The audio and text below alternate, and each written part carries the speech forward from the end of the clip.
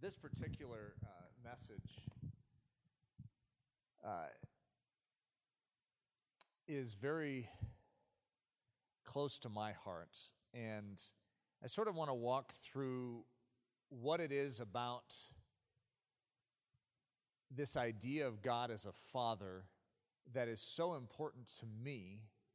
And then I would like to walk through what's in these notes. So for now, you could even set down the notes. And I just sort of want to lay a foundation for you in the importance of this in, if I just say my life, it makes it sound like it's a unique importance to me. But then I would like to make an appeal to you to understand the significance of this theme scripturally and in our individual lives. And now, I think most of us understand the social reasons why the issue of fatherhood and God being associated with it creates problems. Because many of us have experienced family situations. It's funny because here we are, supposedly the mark of health on planet Earth. Isn't the church supposed to be the mark of health on planet Earth? This is what it's supposed to be like. But you gather a whole bunch of Christians together, and it's ironic how we can all identify with the breakdown of family. And we all come from various backgrounds, some more healthy than others. But as a whole, the church today is not necessarily more healthy than the culture, but we happen to be, hopefully, we're on the mend. And we are going to be showcasing something more healthy than the culture, whether it's right now, hopefully in the near future. I, of course, would love to see the church in a vibrant state of health where we can actually be the ones rescuing others who are debilitated by the breakdown of family, but we have a tendency to be the ones in need of the help. So there's a process of development that we need to go through in the church. But it starts with a vision for what it is supposed to be. One of the things, when Leslie and I have dealt with the topic of sexuality and relationships, what we're dealing with is we're dealing with a temple pattern. Let me give you an idea of what I mean by that. In the Old Testament, there is a pattern laid out. God, on Sinai, gives Moses a pattern for a tabernacle, for a temple, basically, for a dwelling place for his name. And so in this process of Moses having this revelation of this perfect pattern, he says, build it in accordance with the pattern as revealed on the mount. And so we have this idea in Scripture of this pattern being laid out for a temple or a dwelling place for God. In the New Testament, we understand that the temple that Jesus refers to when he says, when you tear down this temple, I will rebuild it in 3 days. Which he's talking, but it says, but the temple of which he referred was his body. So God himself comes to this earth and says, oh, by the way, that temple in the Old Testament? I'm now linking that with the human body, or specifically Christ's body. Now, in the New Testament, we also understand that we, the believers in Christ, become his body. And his body is actually the dwelling place of the presence or the Spirit of God. So, we can take, by logical connection, the fact that there's a pattern that is set out for how this temple or this body is supposed to be built. In other words, there is a proper way, there is measurements for it, there are, squareness to it of how this Christian life is supposed to look. There is a pattern for it. Now, all of us have unique personalities, but all of us are supposed to showcase the same Jesus. Jesus doesn't look different in Zimbabwe than he should look in America, just because we have a different twang to our voice, or we have different cultural norms. Jesus is Jesus, and he transcends culture, and he behaves the same no matter which culture he's in. It doesn't mean he violates certain cultural norms that are not biblical in their nature. Like one of the key questions could be, well, if you're in Japan and you like the meal, technically you should burp. Well, did you know that in America, if you did that, it's considered rude and actually a violation? Oh, hey, buddy, welcome. Come on in. Oh, you going to sit up front? Oh, you going to try and take Daddy's notes? I have to be careful where I set my notes. Take those.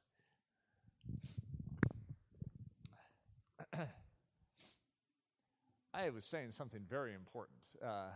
There's very few things that can distract me when I'm speaking, but my kids, as you guys notice, have a way of doing that to me. So, does anyone know where I was? The ... It's a violation of. What was I talking about? Oh, yeah, I was on a very important point there.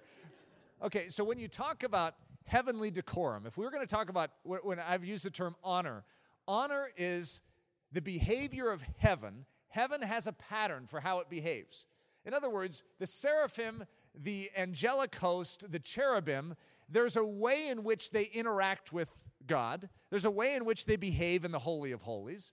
And there are certain things that we can know without a lot of thought and without some clear scripture on saying, and the seraphim are not allowed to burp in the Holy of Holies, that we have a basic understanding to say it's probably not appropriate, okay? And there's not a lot of debate that's going to come on the point. There's certain things that lack decorum or a sense of appropriateness.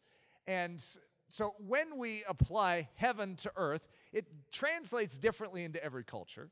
And so you could ask me, well, is it appropriate then to burp when you're in Japan? I mean, would Jesus burp when he's in Japan? I think he might, okay?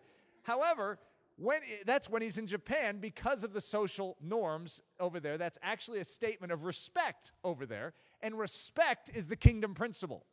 In other words, respect to show value to others is the kingdom principle. How it plays out in every culture may look a little different, but Jesus is still Jesus in every culture, meaning he's still respectful in every culture.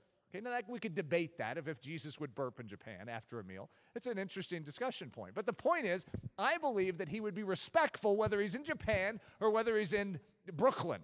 He would still be Jesus. He would still show selfless love to those around him. He would still take the lowest place and serve. Whatever that looks like in the culture to show that. For instance, in some cultures, they take off their hat when they walk into an environment. Other cultures, to wear a hat is a sign of respect. In Bulgaria, this means no. Okay, that doesn't mean that if Jesus was in Bulgaria, he would be, saying, this and really confusing everyone because it's like this always has to mean yes. In that culture, there's a language for how you communicate. And so we as Christians take this pattern of heaven and we bring it to this earth and showcase it in whatever culture we are, and it's constant. It is Jesus Christ in the flesh, in whatever culture, in whatever situation, and there's a pattern for it. When it comes to the notion of father, there is a major violation of pattern that has taken place in our culture, and most of us have no idea what a correct pattern for a fatherly relationship with the children are or is to be, because we've never personally witnessed it. It's very difficult to model something that you've never seen. And a lot of us have a natural reserve towards God as a father simply because we have never seen what the correct pattern is supposed to be like. And we assume that the distorted pattern that we grew up around or have witnessed in others or have witnessed on Family Guy or have witnessed on The Simpsons is actually a statement of what it actually is. But that isn't accurate. It is not the pattern as revealed in heaven. And so we as Christians need to come back to something. When it comes to relationships with the opposite sex, there is a heavenly pattern of how it is supposed to be. There is a showcasing of heaven on earth in the way a man relates to a woman. As I've used the illustration before whenever I talk about honor, that if some big meanie is coming banging on a door of my house saying, hey, I want in and I want to hurt someone on the inside. Well, if I hide behind Leslie and say, honey, could you deal with this? I'm going to take the kids and go into the basement. That without any discussion, we all know that there's a violation of something there. I mean, what's wrong with Leslie standing up for our house and being strong? Can't women be strong? Absolutely they can. But in that situation, it is the man's obligation, even scripturally speaking, socially speaking, this is even awkward to think about it. Even if we know it's politically incorrect to speak it, a man is responsible for standing up and taking the blow for his bride. And so if there is ever danger, if there is ever harm, it is honor for a man to stand up and be the one to take the blow for his family. He is appointed as a strong one. It doesn't mean his wife can't beat him in an arm wrestle. It means that he is appointed by God to be the first to die. He is the first sufferer. That is the principle as given in Scripture for the manly role. And it has nothing to do with the fact that women are weak, okay, just to clarify. I remember someone telling me about this fighting competition in Brazil where these two, I don't know if they were judo or whatever their martial art skill was in Brazil. To be honest, I haven't studied it in some great detail. But they challenged everyone in the world to come and fight them. There are two brothers down there. I don't know if any of you know who that is so that you could help me on what it is. But they invited everyone in the world. Whoever can try and beat us, come to Brazil and we'll fight you. They beat everyone. And then this, I don't know who, the Krav Maga people in Israel caught wind of this, and they sent down their brightest and best, or their, I don't want to say brawniest, their best. And one of them was, an 87-pound girl? I don't know if you seem to know the story. Sent down like an 87-pound girl, and she took the guy down in 5 seconds, and he was hitting the mat, okay, crying out for, mercy. Okay, so it doesn't mean that a girl can't defend herself. It just means that for a girl to show honor to her man, she allows him to stand for her. It's a matter of principle. Okay, if I wasn't at home, then guess who should stand up and say, kids, into the basement, mommy's taking care of this. That sounded funny. The woman should stand up to defend her family. Absolutely. But if a man is there, she shows respect to her man, and this is part of the pattern, by allowing him to fight for her. Okay? That's just how honor works. In other words, men and women both fight for what's weak. They both fight for the defenseless, but they do it in a way that respects the sexes and the way God designed things. There's a pattern. Fatherhood is so mangled in our culture that we don't recognize what it's supposed to be any more than some of the things I just said. Some of you might even be offended by that. It's like, hey, long and short, that's just the way it is scripturally. Jesus, the man, the bridegroom, stood up, took the blow. As a result, the bride was able to come up. That doesn't mean he doesn't ask us as the bride to take another blow for those that are weaker than us. But there's an order. A man, have you ever heard it said that a man is an initiator in a relationship? And all the women are like, that's ridiculous. That's just old-fashioned nonsense. It's actually a biblical idea. A man initiates. One of the reasons a man is the one that, historically, is the one that asks the girl to dance, is the one that takes the risk and initiates the relationship. Why? It's actually, it has scriptural logic to it. God has built men to take a risk and to stand up and initiate because they are the ones that are stronger to take the rejection. Now, we as guys don't particularly like that. Do you know that we would prefer if girls would be the initiators? It'd make it a lot easier for us. But when we take the initiative, we remove that weight from a girl having to receive that rejection, and we say, we'll take it for you. And we usually do. Hopefully none of you identify with that statement. But the point is, there's a pattern, and it's actually based on a Christ model, okay? Now, I'm saying all that to say there is a pattern for a father. And it is noble, it is honorable, it is powerful, and it is beautiful. And it is something that is lost, and most of us are skittish around the concept of fatherhood because we haven't seen it modeled. Some of our deepest pain comes from the idea of father. Fathers have a way of hurting us deeper than maybe anyone else. Mothers can be thrown in right there too, but fathers, there must be some natural dependence we have upon fatherly strength that when it's not used properly, it wounds us at a deeper way or a deeper level than anyone else can wound us. Isn't that an interesting statement? Just imagine, the things that you've been hurt by your father with, anyone else doing in the world. It doesn't feel good, but it doesn't injure you at the deepest levels. The words of our fathers sink deeper than the words of other people. If your father tells you that you're ugly, if your father tells you that you're not smart, there's another word for that, but Hudson would have corrected me on it. It's a bad word in the Lutie home, so I didn't say it. It's stupid. Okay, that's a word that's not allowed. So you notice I did strategically skip that. If your father says, you can't sing. I remember hearing this girl. She was told by her father. She actually had a great singing voice. And somehow the conversation came up. It's like, well, why don't you sing this solo in church? And she said, I can't sing. She had a great singing voice. And it all stems back to the fact that when she was young, she was singing around the house, and her dad was frustrated with something else and took it out of her and said, stop singing, you can't sing. those words formed this girl's perception of herself. For some reason, fathers have an ability, a strange ability, to shape our perception of who we are. God has entrusted that to a father. And when a father misuses it, we find ourselves behaving a certain way for the rest of our life. And if someone ever dug down deep into it, we'd say, well, I don't know why I do that, why I think that, why I feel so insecure in these types of situations, why I just think, oh, I can't dance. That's me. It's because oftentimes we trace it back to things that happen in our life that were shaped from the voice of our fathers to us. So if we recognize that we are extra vulnerable at that level, we realize that in the process of being remade by Christ, we have a Father in heaven, and He wants to speak a new perception of ourselves to us. And if we allow ourselves, just as we have been vulnerable, because we can get mad about this too. I mean, as I'm saying all this, you might be getting mad at your dad. It's like, my dad has messed with my perception. Well, just think what Christianity is, though.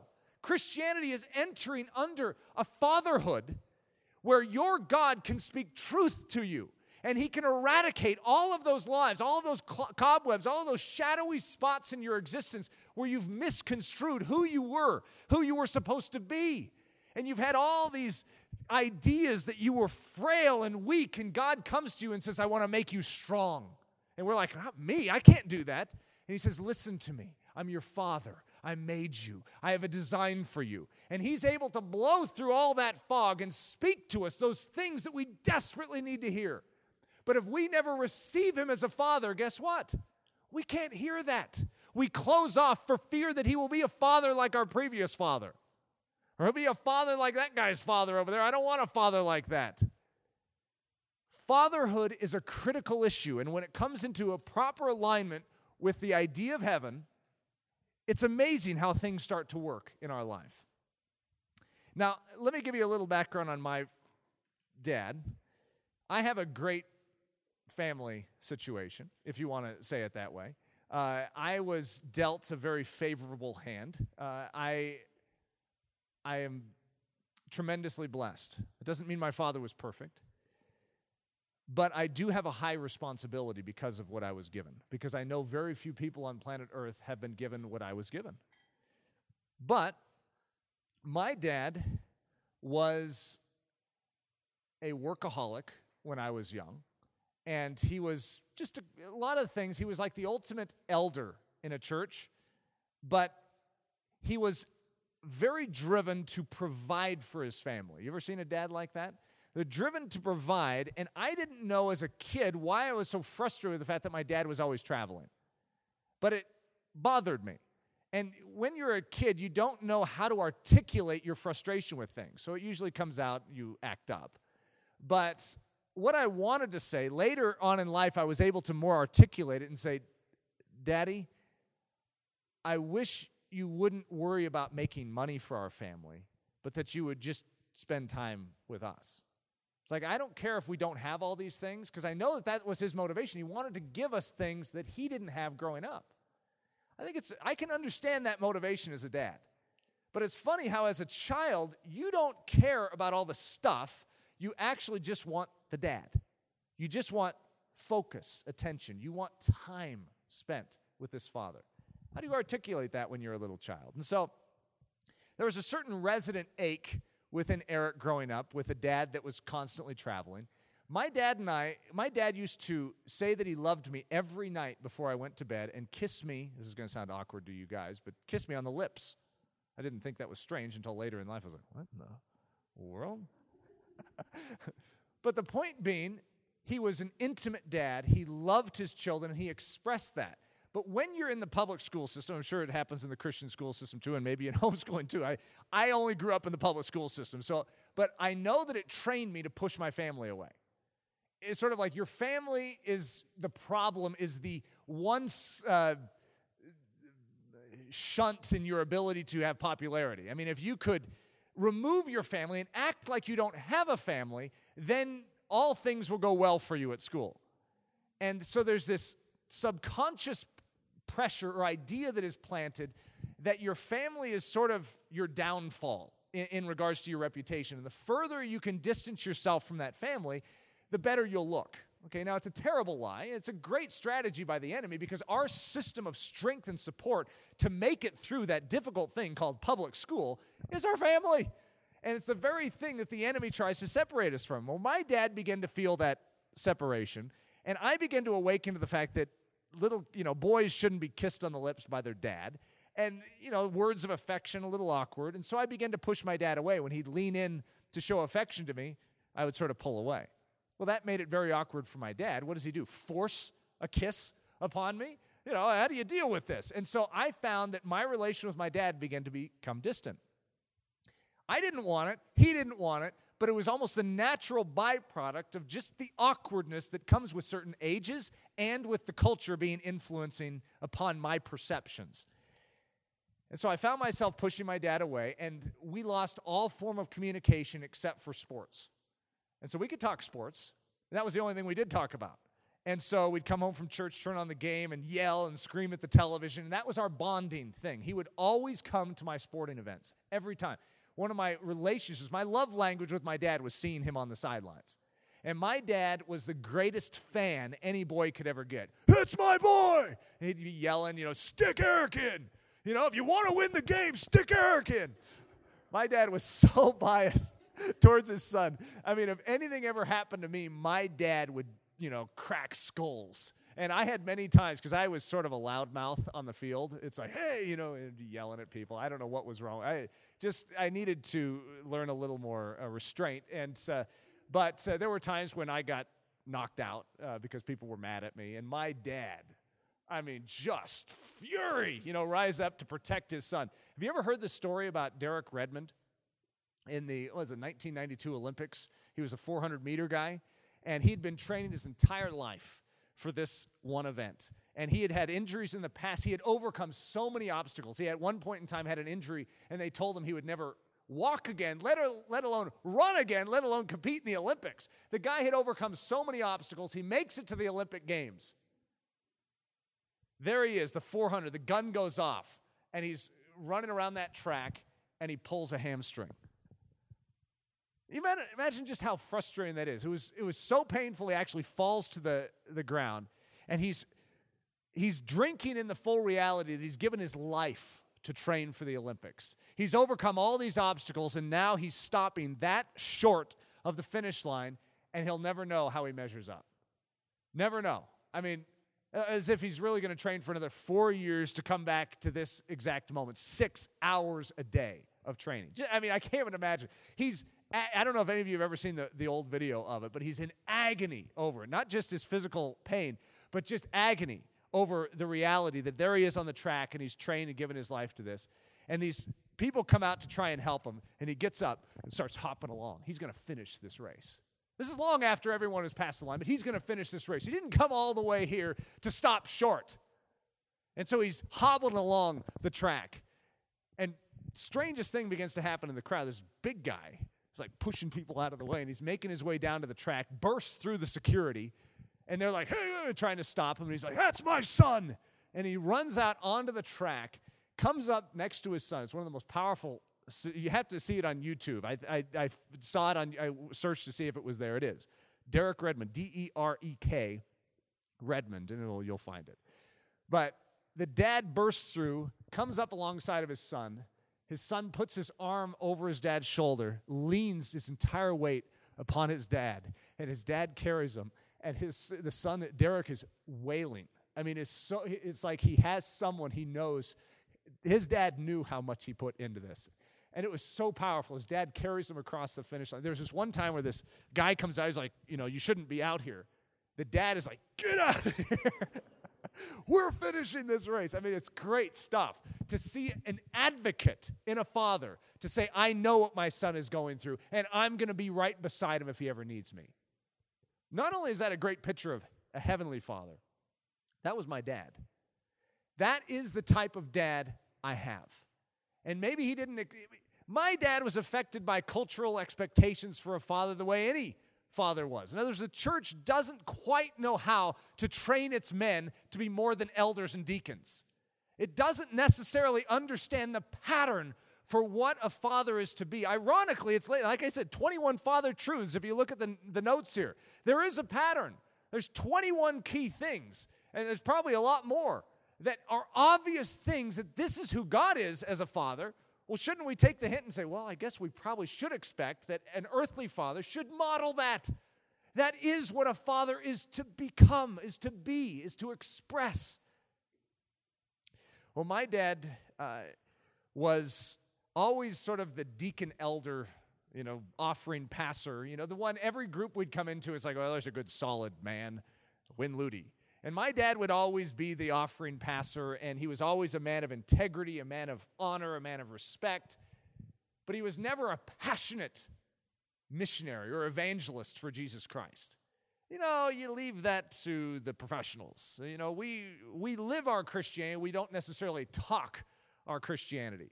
Well, my dad was turned upside down when I was about 22 years old. His life was turned upside down. And this all happened in this one stretch of time where God was getting a hold of my life, and he was showing me to go back home, because I was traveling all over the world as a missionary, to go back home and honor my dad.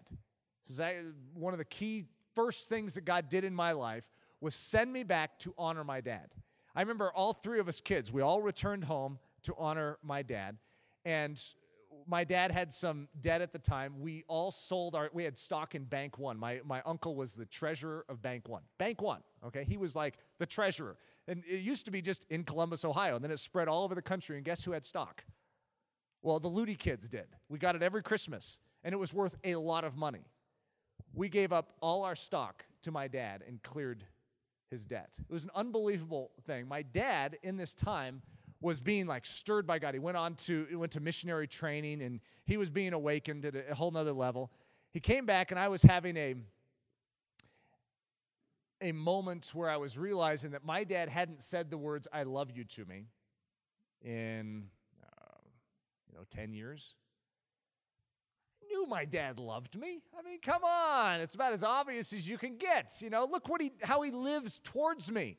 I knew it, but this is one of those weird moments. Okay, I'm 22 years old. Do I really need to hear it? Okay, I know this is some weird mental gymnastic I'm going through. Does it really matter? Well, for some reason it did to me. I have no idea why. And so I came up to my dad after church one day, all awkwardly, and I said, is there any way that you could say to me that you love me? Okay, not only was it awkward for me, imagine my poor dad, It's just like, it's like Leslie coming to me and saying, could you say I'm beautiful or something? Then I say, you're beautiful. She says, you're only saying that because I told you. It's one of those awkward moments where there's no way of handling the situation correctly. So my dad was so awkward because those words are very difficult. Intimate words are difficult to express when you haven't expressed them for a long time. I call it the elevator principle. If you walk into an elevator, you have a certain gap of time when you can address the people around you in the elevator. If you pass that point in time, it is very strange to go, oh, hi. That is the same exact principle when it comes to intimate communication. When you're sitting next to that person on the plane, if you do not talk with them in the first 30 to 45 seconds, it becomes nearly impossible to ever bridge unless someone is passing you a drink. It's like, yeah, here's your drink. Oh, by the way. Then you can do it. But there's moments, and you have to take advantage of them. I was not giving my dad a great moment. I was giving him an awkward moment to be able to solve this dilemma of communication with his son. Hey, B, do you need something, buddy? So here we are. My dad is going through this awakening. He can't even say it in that moment. It's one of these awkward things to even know how to address. And he doesn't say anything. Imagine how awkward that is. Weeks, months pass. I remember my dad went into this room. It was my sister's old room, and we had one of those IBM computers with a dot matrix printer. And my dad sat there and typed in for 2 days. He was typing in something, and he emerges with one sheet of paper. And he said, Eric, I wanted to sit down and talk to you. And he said, could you come into my room? Strange, never been invited into his room for a conversation. So I come into the room, and he has 4 chairs set up, a chair for him, a chair for my mom, a chair for a box of Kleenex, and a chair for me. I had never seen my dad cry in my entire life. When we would watch sad movies, my dad would sound like Darth Vader. But I'd never seen him cry. He'd never shown emotion. As a result, I found that I couldn't cry because not that my dad ever said you can't cry, it's bad for a man to cry. It's that it wasn't, for some reason, appropriate for a man to cry because my dad didn't cry. I followed his example of masculinity. So I couldn't cry either. I found myself, I would giggle and laugh in a sad moment. Not because I wanted to, because I had so much emotion and I couldn't express it in crying. So I'd be like, it was horrible. I mean, it was terrible. And everyone would be looking at me like, how insensitive you are. And I honestly had no other event for my emotions because I wasn't able to cry. It was terrible. And so here I am. My dad has a box of Kleenex. And I'm thinking, what's that for? And so we sit down, and my dad points at the box of Kleenex and says, that's there because I don't know if I'm going to be able to make it through this. And Eric, I'm going to read this to you because, I don't know that I can say it any other way. So I'm like, what in the world is this? And my dad starts reading, and it's something like, Eric, my son, I love you. It's strange, but the power of words, when a father knows how to properly use words of affection, it unlocks a child. It unlocks a child. And he did. He spoke words to me that absolutely, first of all, he started crying at that exact moment. What do you think happened to me? I'm an absolute mess, and both of us are like reaching for the Kleenex. All we did was get through one line, Eric, my son, I love you. And it massively impacted me. He goes on, and he said things that still to this day have affected me. I still remember, not the exact quotes, but I remember what he said. He talked about the fact that God was going to use me as a leader. It was nothing. I didn't do anything. I didn't influence anyone. God was going to use me as a leader, that he had given me a voice and an ability to communicate unlike other people have. And he actually had a line, I do remember this line, your lips are our lives. My dad knew something about my life spiritually, and that is another truth about a father. A father can see deeper than other people in your life. Now, sometimes they don't leverage that well, and they see weaknesses in you, and they have a tendency to pounce on those because they see things in you. But a father can also see strengths, and unfortunately, a lot of fathers keep their mouths shut on them because they don't want to have you get a big head. They want to keep you in your place, and if they give you too much encouragement, you might grow too big for your britches. But every child needs to hear their strength. They need to hear what they're being shaped for by God, what they're uniquely qualified to do in this world. And fathers have an ability, an amazing ability given them from heaven to be able to see those things. Well, that day transformed me. I look back on my life and my strength to that. My dad being able to articulate to me what he saw in my life. My dad sticking his hand on my shoulder and blessing my life. My dad sort of sending me off and establishing my manhood. Eric, you're a man. I can think of 2 key points. In fact, Janet was there for one of them when my dad laid his hands on me and prayed a blessing over my masculinity. I don't know too many guys that have had that privilege in their life, that have been sort of sent forth by their father. Now, some of you in this room may have because you come from very unique homes. But as a whole, think about our culture. Highly unusual to actually have a dad who can see past all your weaknesses and all your immaturity because you're just a young guy and be able to see strength and encourage you forward in it. My dad, when Leslie's and my ministry began to explode, this is like in year 1. Our ministry was exploding. We had no idea what was going on. We had no idea what end was up. We were being asked to travel all over the world. We had so many demands on our time. We didn't know how to facilitate it. We didn't know what was going on. my dad came up to me and said, Eric, I'm leaving my job and I'm coming to serve you. I'm coming to work for your ministry. My dad left his career to serve us. Now, very few of us probably have ever tasted a father washing our feet. I have. My dad left it all to do that. We had this one moment. We've had some rough spots in our ministry. We had one moment where a man that we brought in to run our events created a whole fraudulent schedule. We spent tens of thousands of dollars on this schedule, whether it was promotional materials or plane tickets. It was all made up. And we lost everything. We had to lay off every single employee we had, which included my dad, who was making a pittance, but we still couldn't even pay him. We had to move into Rich and Janet's basement. It was one of the most humiliating seasons of our life. And then we had this one event that was scheduled about 6 months after that. Well, maybe it was about 4 months after that. And it was a huge event. 1,500 to 2,000 people in a huge opera house, and a very, very powerful event, and it was going to basically enable us to keep going financially. In the process, in the middle of the event, someone had taken all the money that was going to be directed towards our ministry and directed it into their business. And that's a long story to tell you how that happened. But long and short, we were sabotaged, even in that. And my dad, the man had come up to my dad, who was the one in the key decision for it, and told him that Eric had told him that this is what's supposed to happen. And my dad said, well, that doesn't make any sense, but if Eric said it, I guess that's what should happen. And so my dad felt culpable. He felt responsible. I still remember the day I was sitting in a Wendy's parking lot after this event.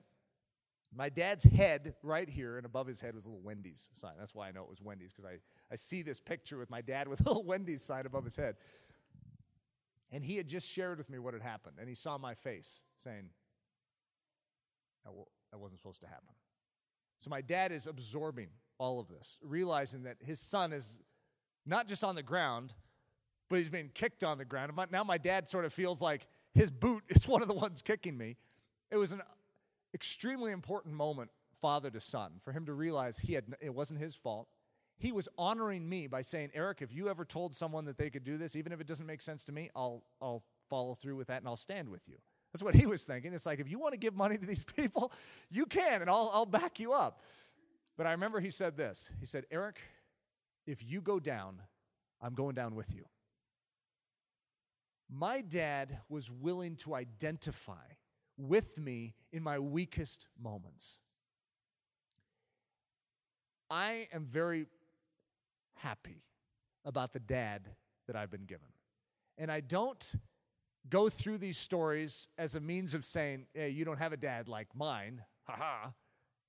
It's to make sure I never forget that I've been given something and I never want it to be belittled in my mind. Because we have a tendency to look at human relationships and evaluate them based on a standard of perfection. And if they aren't perfect, then we have a tendency to critique them and find fault with them and diminish the true stature of who they are in our life.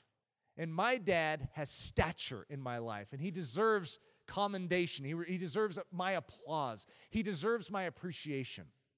I have a picture of fatherhood in my life because of my dad. That is one of the key elements of why I have this. So I wanted to share that with you as I'm going into this, to realize this is a very deep thing for me. I know that not all of you have the same luxury in your life to say that, yes, I have a father that has done that for me. But here's what I want you to know. The pattern for fatherhood is not altered simply because you have not experienced that. And the fact that there is a Father in heaven that wants to stand in that empty gap in your life and be an intercessor to stand and make up the hedge for you and be all the father that you need is still true. Because God is a father to the fatherless. Or we could say this. He is the perfect father to make up for those of us that don't have the perfect Father. He will always be that. That is a guarantee from heaven to you that whatever you have missed in that translation of fatherhood, or that gap that you have in your life, that everyone needs a father. It just is a truth. We have a huge breach in our existence the moment we lose a father. We do. It doesn't mean God just throws us out with the trash and says, yeah, you don't have that now. Every orphan would no longer have a hope. And all of us, you know how many dysfunctional families there are in this country that don't have a father? Or don't have a father that is filling that gap the way Christ would want them to? It is such a massive problem in this culture. All of us would be sunk. There would be no hope for us. But the gospel is good news, which means God wants to come in and intercede for us in that exact situation and be strong where we've been vulnerable. Make up that breach and become a father to us. And all those things I just mentioned, if you want a dad who will run out onto that track, push everyone out of the way and say, I'm here for my son, I'm here for my daughter, you have it in spades with God. If you want a dad who will speak truth to you and alter your perception to fit reality, if you've been hearing all this junk about your life, all these problems that you have, all these ridiculous things about you, you'll amount to nothing, and you have been under the burden of that for your entire existence, it's time you come to your Heavenly Father, sit on His lap, and allow Him to speak to you. Because He will eradicate all of those lies, and He will build truth right where there has been lies. He will reestablish you. He will fortify you in truth and in reality. There is not one of you here that is outside of the pale of God's acceptance, outside the pale of God's favor, and outside the pale of who God wants on His lap to speak love, strength, and valiance to. He wants to give you courage for the calling that you've received. Many of us think that great Christianity can only be lived by those that have a certain stability of soul, because we feel weak, and that weakness is oftentimes inherently there and passed on from our family. We've never felt like we could ever do anything. And as a result, we never rise up and say, God, use me, because we feel inferior to the task, which is not always bad, because those that oftentimes stand up and say, God, use me, we think that we're usable. When in actuality, you're probably part of the problem. It's like Moses saying, I'm ready to deliver my people. And God says, we need 40 years on the backside of the wilderness before we're ready with you. And then Moses is like, I am worth nothing. And God says, now you're ready. In other words, there's a certain disposition and deportment of soul which says, God, I can't do anything without you. And God says, now you're ready. But there's also an understanding that God is able in and through you as a weak vessel. And that is the key of understanding the importance of fatherhood. That God says, I want to use you. And you say, I'm nothing, God. And He says, I am something. And if you will yield your body to me, I will do it in and through you. That's a father. He will carry us, and we can lean on Him the whole track, and we will finish that race. Okay, let's go through the 21 father truths. Now, there's loads of scriptures. I think father is used 1,210 times in Scripture. And I challenge you to find other words in Scripture used at that level. You have to skip and, okay? That doesn't count. But there are very few words in Scripture that would rank that high, okay? In fact, I don't know if there's any other. Maybe Lord would be another one that could rival Father. But this is replete throughout Scripture. And that's a very important point to realize. We take it for granted that Father is throughout Scripture, but it's God who refers to Himself as Father. You need to realize that. This isn't us with wishful thinking saying, I wish our God could be as a father, as opposed to a mean dictator up in heaven. Most religions on planet Earth do not understand the fatherhood of God. And if they do associate fatherhood with God, they have a warped idea of fatherhood. And so it isn't that good of news. But when you understand that God defines who a father is, and then He says, and I am that to you, this is extraordinary news. He so loves, number one, and you notice I emphasized so. He so loves. He doesn't just love. He so loves. He loves to such a degree that He is moved to action.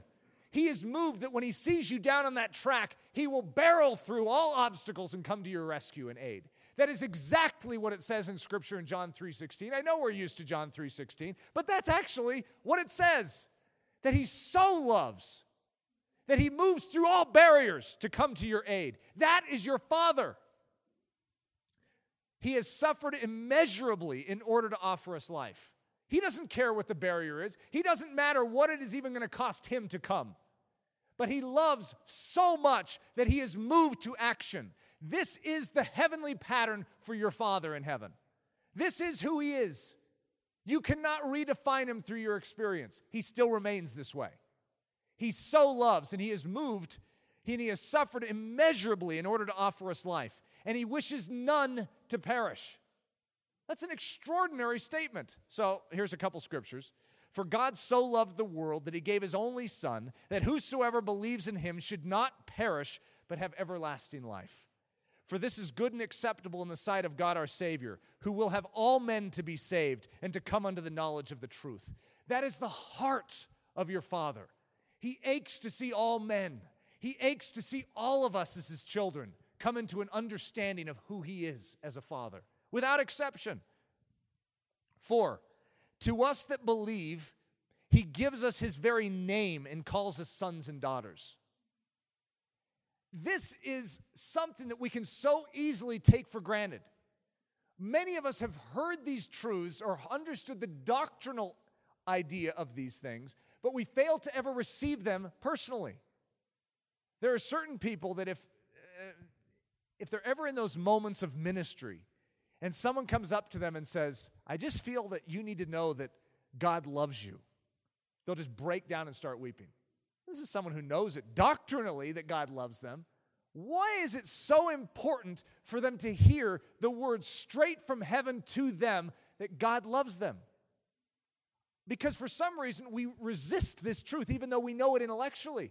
That God loves us as individuals. He has selected us. He wants to know us as individuals. We can know it doctrinally, but can we receive that? Because it's the reception of it that changes us. It's the fact that we do believe that God does love us as individuals. So think about that for you. That John 3:16 is for you. He so loved you that he gave up his life. He sacrificed immeasurable pain, separation from God. He took the full blow and the brunt of everything so that he could get to you and offer you life. He broke through every barrier to reach you. And that love has not been diminished because he did that. It is still solid and constant. The same love that moved him then moves him to awaken you now to say that love is for you now. It's the same love. It was not diminished with time. It was not, God didn't just die on the cross, rise from the dead and say, whew, I'm glad I got that love out of the way. He still loves. It's constant. He is love. He is unchanging. He's the same yesterday, today, and forever. That means that same love that moved him to action then is the same love that moves him to action now. And he still cares about you with the same intensity that led him to give up his life. So 1 John 3:1. Behold what manner of love the Father has bestowed upon us, that we should be called the sons of God. Therefore the world knows us not, because it knew not him. This is the manner of love, that we would be called the sons. Most of us know this intellectually, but we fail to realize that he doesn't just set us free from the prison of our sin and the penalty of our sin. He delivers us from the root problem of it, sets us free to live an abundant existence, but not outside of him. Now think about this. If we were set free from our sin, and God was just like, well, I've done my work down there, now just go and live a good life. I've given you everything you need for life and godliness, okay? And he's like, I'm going to be up here on my throne, enjoying all the seraphim and the angelic host and the cherubim around me, singing good songs to me. You do your thing down there, and if you do it right, you can get up here to be with me and hear the songs I'm hearing. But God is still interested in the intimate details. And he says, behold the manner of love that this Father has for you, that he desires to call you sons and daughters, that he wants to bring you into the intimate dwelling of his existence. When I have a son or a daughter, they share in my intimate life. They're a part of my existence. I don't want them somewhere else. I want them where I am. That is the privilege of being a son or a daughter. A son or a daughter has access. You ever heard that story about John F. Kennedy? That there is a little, is it John F. Kennedy Jr.? Was that his name? Little Johnny Jr. is sitting under his dad's desk playing with some truck in the middle of one of the most important meetings in the White House, in the Oval Office. And little Johnny's just down there zooming his car around. We get the privilege of being invited into the Oval Office, if you will, the Holy of Holies, and just zooming our truck around. And God says, you're welcome here. We have no business being there. This is the privilege of a son and a daughter. We have no idea what we're doing. Do we know anything about all the eternals and all the heavenlies and all the plans of God? We have no clue. We try and act like we do. It's like, oh yeah, God's up to this, and he will do this in the future. We don't know what we're talking about. He knows what he's doing, and he's dealing with it all, and we're zooming trucks around. We just have the privilege of being where he is. He is a protector of the weak and a father to the fatherless. 6, he is full of grace and truth. He is a comforter, a helper to those in need. Now, I want you to realize this is the pattern for the nature of him as a father. He is a comforter, a helper to those in need. He is compassionate and effusive in his expressions of love. Now, I'll read this scripture because it's just so amazing to see that this is actually Jesus talking about a father. And he arose and came to his father, but when he was yet a great way off, his father saw him and had compassion and ran and fell on his neck and kissed him. Now, some of you have already heard that in the Oriental culture, it was undignified to run. But Jesus is making a statement in this culture saying this father loved his son so much. And this is talking about the prodigal son that went off, spent his inheritance, was, wallowing in the mud with pigs, but he awakens and realizes that even being a servant in his father's house would be better than this. This is miserable. But how's his father going to receive him back? What is the nature of this father? Jesus is saying, you want to know what the nature of this father is? This father is constantly watching. He is alert to where you're at. He's wanting to know when you're going to return. He cares about you. And when he sees you afar off, he will throw all dignity to the wind and run to you. And when he comes to you, he will fall upon you and kiss you. That is your father. That is Jesus' template that he's giving, saying this is how your heavenly Father is responding to you. That's extraordinary. It's not my opinion saying, I'd really like God to be like this. And so I come up with a story, and all of you are like, yeah, it'd be nice if he was, but I don't think he is. I'm saying this is Jesus saying it. And if Jesus says it, take it to the bank. This is who your God is. He gives us what we deserve. He does not give us what we deserve, but rather he supplies us with the bounty of his kingdom. This is actually the nature of our God. If we gave our children just what they deserve, they just don't know what they're doing most of the time. We give them discipline to correct what they're doing, but we do not throw them out because they're not perfect. God has given us grace. He has given us his righteousness to clothe us so that we can, even as unfinished projects, still walk in the privilege of being sons and daughters of the King. We have no business functioning under the banner of sons and daughters of the King because you have to be perfect to do that. To enter into the presence of God, to live in the presence of God, to zoom your truck around the Oval Office of heaven, you have to be perfect. That's the prescription of the Old Testament. It demands perfect concordance with the Ten Commandments and all righteousness. But Jesus Christ has come and made a way, and he's clothed us and invited us in. And then he says, open up this treasure chest, and I will work real righteousness within you. So that actually the nature, the disposition and deportment of Jesus Christ can actually begin to be fleshed out in us as we're clothed in his righteousness the whole time, so that we can enjoy the intimacy of heaven, at the same time be made into heaven on the inside. It's an extraordinary plan. It's an amazing thing, but it's because of the nature of our Father that we can enjoy this. Because if he didn't have this nature, he'd say, okay, I give you 1 minute. Prove yourself. perfect righteousness. I gave you my blood. I shed it on the cross. You better perform right now. All right? You're out. He is long-suffering with us. He's come up with a plan that figures in our weakness. He knows where we're at, and he wants to see us succeed. And if it comes to our raw grit and determination, we're still going to fail. So he's come up with a plan that meets us where we're at and then carries us the entire distance. That's a father.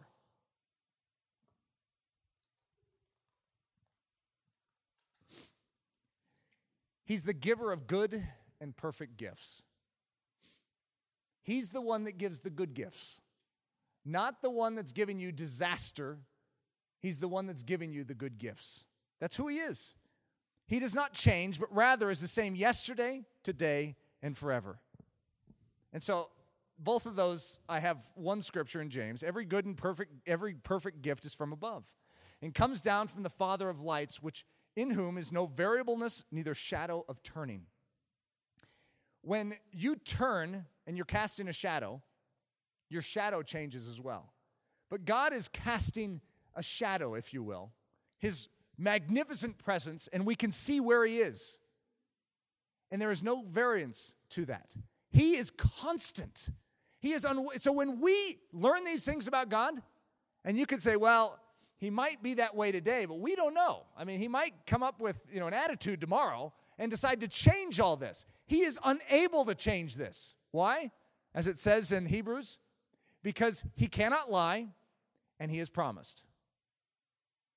He cannot lie, and he promised. He's promised himself to not change. He's promised that there in him is no variance. He's promised that he's the same yesterday, today, and forever. So you can hold him with a legal binding to say, God, you cannot vary. You cannot because you promised, and you cannot lie. Therefore, we can hold him to his nature. Even legally, we can. We have a legal position on God to hold him to his promises. He cannot adjust himself. He must behave this way for all of eternity. He's promised. He gave his word. And he keeps his word. He doesn't merely listen to prayer, but answers it. You know that God is defined throughout Scripture as not one that just entertains prayer. And goes, interesting. What do you have to say? Oh, how about you? Any prayer that is given in the name of his Son is given in the authoritative position that is vested in Jesus Christ. Any prayer that is in alignment with the will of God is expressed in Scripture. Any prayer that is born of the Spirit and not of the flesh. God doesn't just entertain it. He answers it. That is his nature. And he has bound himself to that. Why God binds himself? He should have just given us a little pamphlet with just a few details. And then he could say, that's all you can hold me to, so that I have some room to maneuver. God has limited his room to maneuver. He doesn't want room to maneuver. He wants us to know who he is in every intimate way. And he wants to say, you can trust this, you can trust this, you can trust this, you can trust this, and you can trust this. I am a rock. Build your life upon me. I will not be shifting sand beneath you. I am solid and stable. And I've promised you this. When you pray in accordance with my will, my word, my pattern, out of the Spirit and not out of the flesh, with my nature, in accordance with my promises as revealed in Scripture, it is as good as done. Whatsoever you ask within that realm will be given to you. I do not sit up here and decide as some arbitrator going, you know what? This person has been asking a lot of big prayers lately. They have their limit. You know that you can ask as many big prayers as you want, and there is no limit? God doesn't get fed up with our prayers. Isn't that an interesting thought? We get fed up with people. God doesn't get fed up with us. He's the one saying, go to my house and knock. And keep knocking. For some reason, God doesn't get irritated with our knocking. Ging, ging, ging, ging. God, you told me to do this. Ging, ging, ging, ging. Ging, ging, ging, ging, ging, ging, ging, ging. Until we open up, he says, that's what I'm looking for. That's the type of faith I'm looking for. The Syrophoenician woman, she's seemingly bothering Jesus. And Jesus is even seemingly ignoring her. I didn't come for you. I came for the people of Israel. And she's like, well, even the dogs can eat the crumbs from the king's table. And he says, you know what? We need more faith like this in Israel. You have what you asked for. That is his nature, even if it seems like he's not going to answer. He's probably testing your faith. He says, keep asking. Do you know my nature? Because you can hold me to it. He doesn't give a stone when we ask for bread, a serpent when we seek a fish. Again, a very critical thing because a lot of us have confused the nature of God with the nature of Satan. Because that's what Satan does. The goal of Satan is to intersect our life when we're seeking after the truth of Jesus Christ and to plant a bomb in the middle of it. A little hand grenade goes off. And then he says, can you believe God did that to you? That's us going after a fish and getting a serpent. And we're trying to figure out, it's like, whoa, what's wrong with God's nature here? Why would he do that? That wasn't God. That's the enemy attempting to be the enemy and blame it on God. We need to be able to decipher the difference, that God is stable and he is the same. Now, God doesn't mind us being disciplined. He doesn't mind us facing trials. He doesn't mind a lot of things that we do mind. But it's all to build us more like him, stronger, more joyful, more peaceful. It's not to diminish that and to go the opposite direction. It's to establish us. If anything is eroding our foundation in Jesus Christ, that isn't coming from God. Everything God brings into our life fortifies us in the life of Christ. Even the hardest things, they fortify us and make us stronger.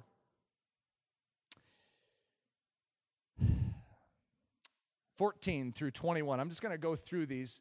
I didn't write any scriptures for these. Obviously, I was trying to fit this on 2 pages. Usually I'm trying one. This is an impossible one to do on 1 page. He tests and trains.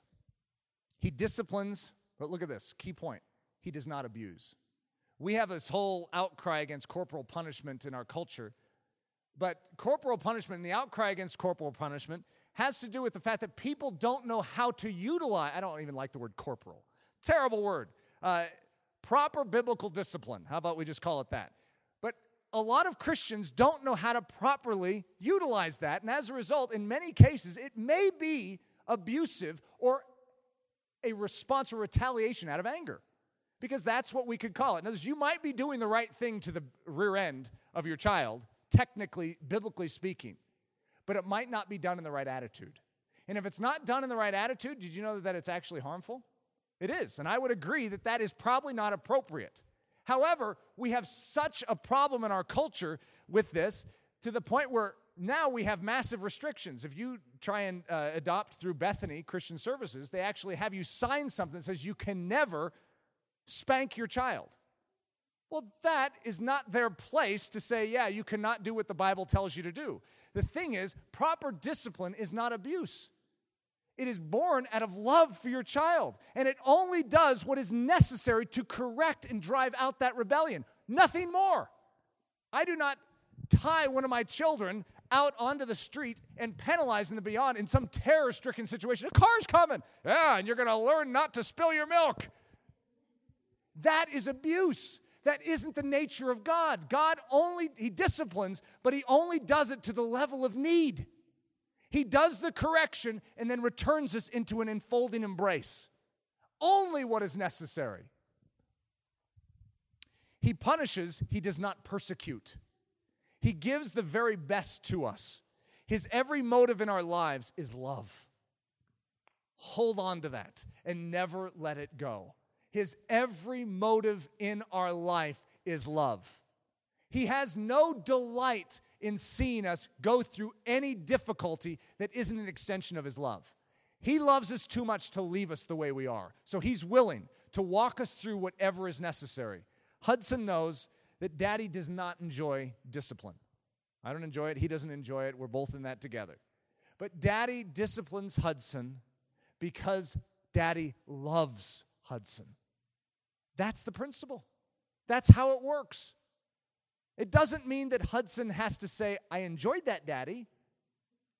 But he knows Daddy's heart in administering it.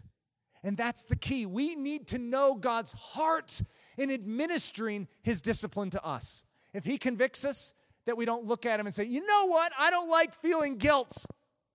He says, Eric, I'm allowing you to feel this guilt because I love you. And I want to correct that so you don't need to do this again. It's because I love you that I allow you to feel that sting of pain. Please, Eric, let me correct that in you. Let me in. He takes no pleasure in seeing us oppressed. He extends a season of difficulty no longer than is absolutely necessary. He loves to see his children healthy and strong, laughing and playing. One of those interesting mental pictures is, as a father, we have this idea that God loves to see, he's stern. And so everything he wants from us is some stern thing. It's an extension of sternness. And so if we giggle, if we laugh, if we, do something that, found some joy in that, that was nice. God's like, ugh, you are not allowed to laugh, Buster. That is not the nature of God. God, just like a father, delights to see his children delight. A child, it might not seem that important on planet Earth for a child to zoom around a truck, to play in a sandbox and dig a hole. To imagine, it's like, if I dig this hole, I could build, maybe get to China. That's what I did, and I'm sure Hudson's going to do that too. Daddy will, I'm sure, say, if you keep digging, you might get to China. And so a little boy delights in doing that, and the father looks out through the window of the home, and it might not be that important, okay? And it might teach him discipline and hard work ethics. I'm sure there's some value that could come, but the little boy is delighting himself. His imagination is flowing. And as a father, I have a delight in seeing my son delight. That's the way God is. It doesn't mean he wants us spending our time on frivolous things. No. But he delights in seeing us delight. How about I just say it that way? He delights in seeing us delight. He loves to see us singing. He loves us to have a song in our heart. And many of us think that God likes us to have a dirge in our heart. But God loves us to chirp like birds. He likes to see us have a little spring in our step. I can't dance, so don't judge my dancing. He loves to see us delight. The word Ab, it's the most basic labial sound an infant can make. Some of you have heard me say this before. But it's the most basic human sound. Ab, ab, ab, ab. Little baby. And so God names himself after that. It's supposed to be the first sound of our new birth. It's a spirit within us crying out, Ab, Ab. There's new life, and we recognize a father. That's beautiful. And this is the first word in the Hebrew language. It's the first word. It's the cornerstone of the entire construct of God, of theology, of everything God is. It flows out of the fact that he is Abba. As an infant crying out to our God saying, could you be this? This is who I need. And he says, that's exactly who I am. I will meet your every need at the deepest level because I love you. That's extraordinary. And that's, for some reason, obscured in Christianity. We should be the bearers of it. We should be the ones proclaiming this from the rooftops. This is your God. Who wouldn't want to know him? The attributes of his fatherhood are first, highest, and preeminent. His fatherly attributes define all his other attributes. All other attributes fall within the pale of his fatherhood. Everything about God springs forth from his fatherhood. Think about this. Creation. He gave rise. He gave creation. It came out of his fatherhood. Humanity. He birthed humanity. Israel flowed out of God, out of his side, if you will. Jesus, for God so loved the world that he gave his only begotten Son. The gospel, it's a rise out of his fatherly love and affection for his people. He gave them good news. The church. This is all a result of him being a father. It starts with him being a father. And if you can understand it correctly, you must understand him as a father. If you skip that, if you remove that out, if you parse out and you say, I just want him to be a king. I just want him to be powerful. Because I already feel like he's distant. So let's just give him a powerful disposition and I'll say, he can save me. I know my king can rescue me. It sounds nice, and it is true, but it's not intimate. Intimacy demands the fatherhood of God. You can say, well, I'll just take him as a bridegroom. Well, it's somewhat difficult for some of us guys. Fatherhood is universally understood. God wants us to understand him as a father. This is more just a summary statement. Jesus is the Father expressed, the Father made flesh. Jesus did nothing but what the Father did, spoke nothing but what the Father spoke. If you're attracted to Jesus, you're attracted to the Father. This is who he is. This is what he was, who he will be. This is your Father. Jesus perfectly enunciated his nature, his heart. He laid down his life for us. That's your Father. The believer. The believer, just like Jesus is the Father expressed, the believer is Jesus expressed. Jesus made flesh. The believer does nothing but what the Spirit of Christ does, speaks nothing but what the Spirit of Christ speaks. So if you were to create a syllogism, that might be too big of a word, but it's a logical flow. Jesus is the expression of the Father. So here we have the Father, and Jesus expresses the Father, and then a believer expresses Jesus, which means, in a logical flow, that a believer is expressing the nature of the Father. So if you don't understand what the pattern of fatherhood is, you may not be expressing it correctly. This is critical because a believer's ultimate testimony, we give our glory and praise and adoration to Jesus Christ, and then Jesus Christ hands it over to the Father. This is all about a father. It all comes down to that. Jesus himself says, in tribute to my Father. We pay tribute to Jesus Christ. We make it all about Jesus Christ. And Jesus Christ is an expression of the Father. We are meant to be a tribute to that nature on earth. And yes, as fathers, we should be as that. We should be as God is. And we will fall short, absolutely. I'm glad he makes up the difference. But at least we have a standard and we say, I want to be like that. I want to love my children like that. I esteem that. I want that. And if you have a missing piece in your life and you have never had a father like that, you do now. It's the difference of making one mental little decision to say, you know what? I refuse to accept the diminishment of God as a father in my life. I'm going to come straight to him and say, God, be all of that to me. Be all that you promised to be to me. Speak to me where I have been lied to and make me strong. May I know truth so I'm not living in accordance with lies. God, I have never known human touch at the level that could meet my need.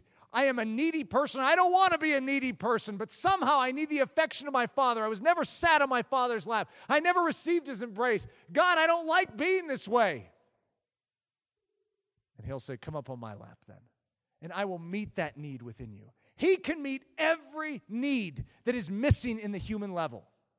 God doesn't intend for you to not have that at the human level. That's just the truth, any more than he intends for an orphan to be the case. He doesn't intend for any child to not have parents. That isn't his pattern. He doesn't intend a mom to be a single mom. That isn't his intent. But say it is, as because of the warping of sin in this world, that is where you're at. It doesn't mean you are left handicapped without a hope. No matter where you are, God can meet that need. He can fill in that blank. He can be that intercessor, that strong man to stand in the gap just for you. That is extraordinary news. And that is the news we can boast of as Christians.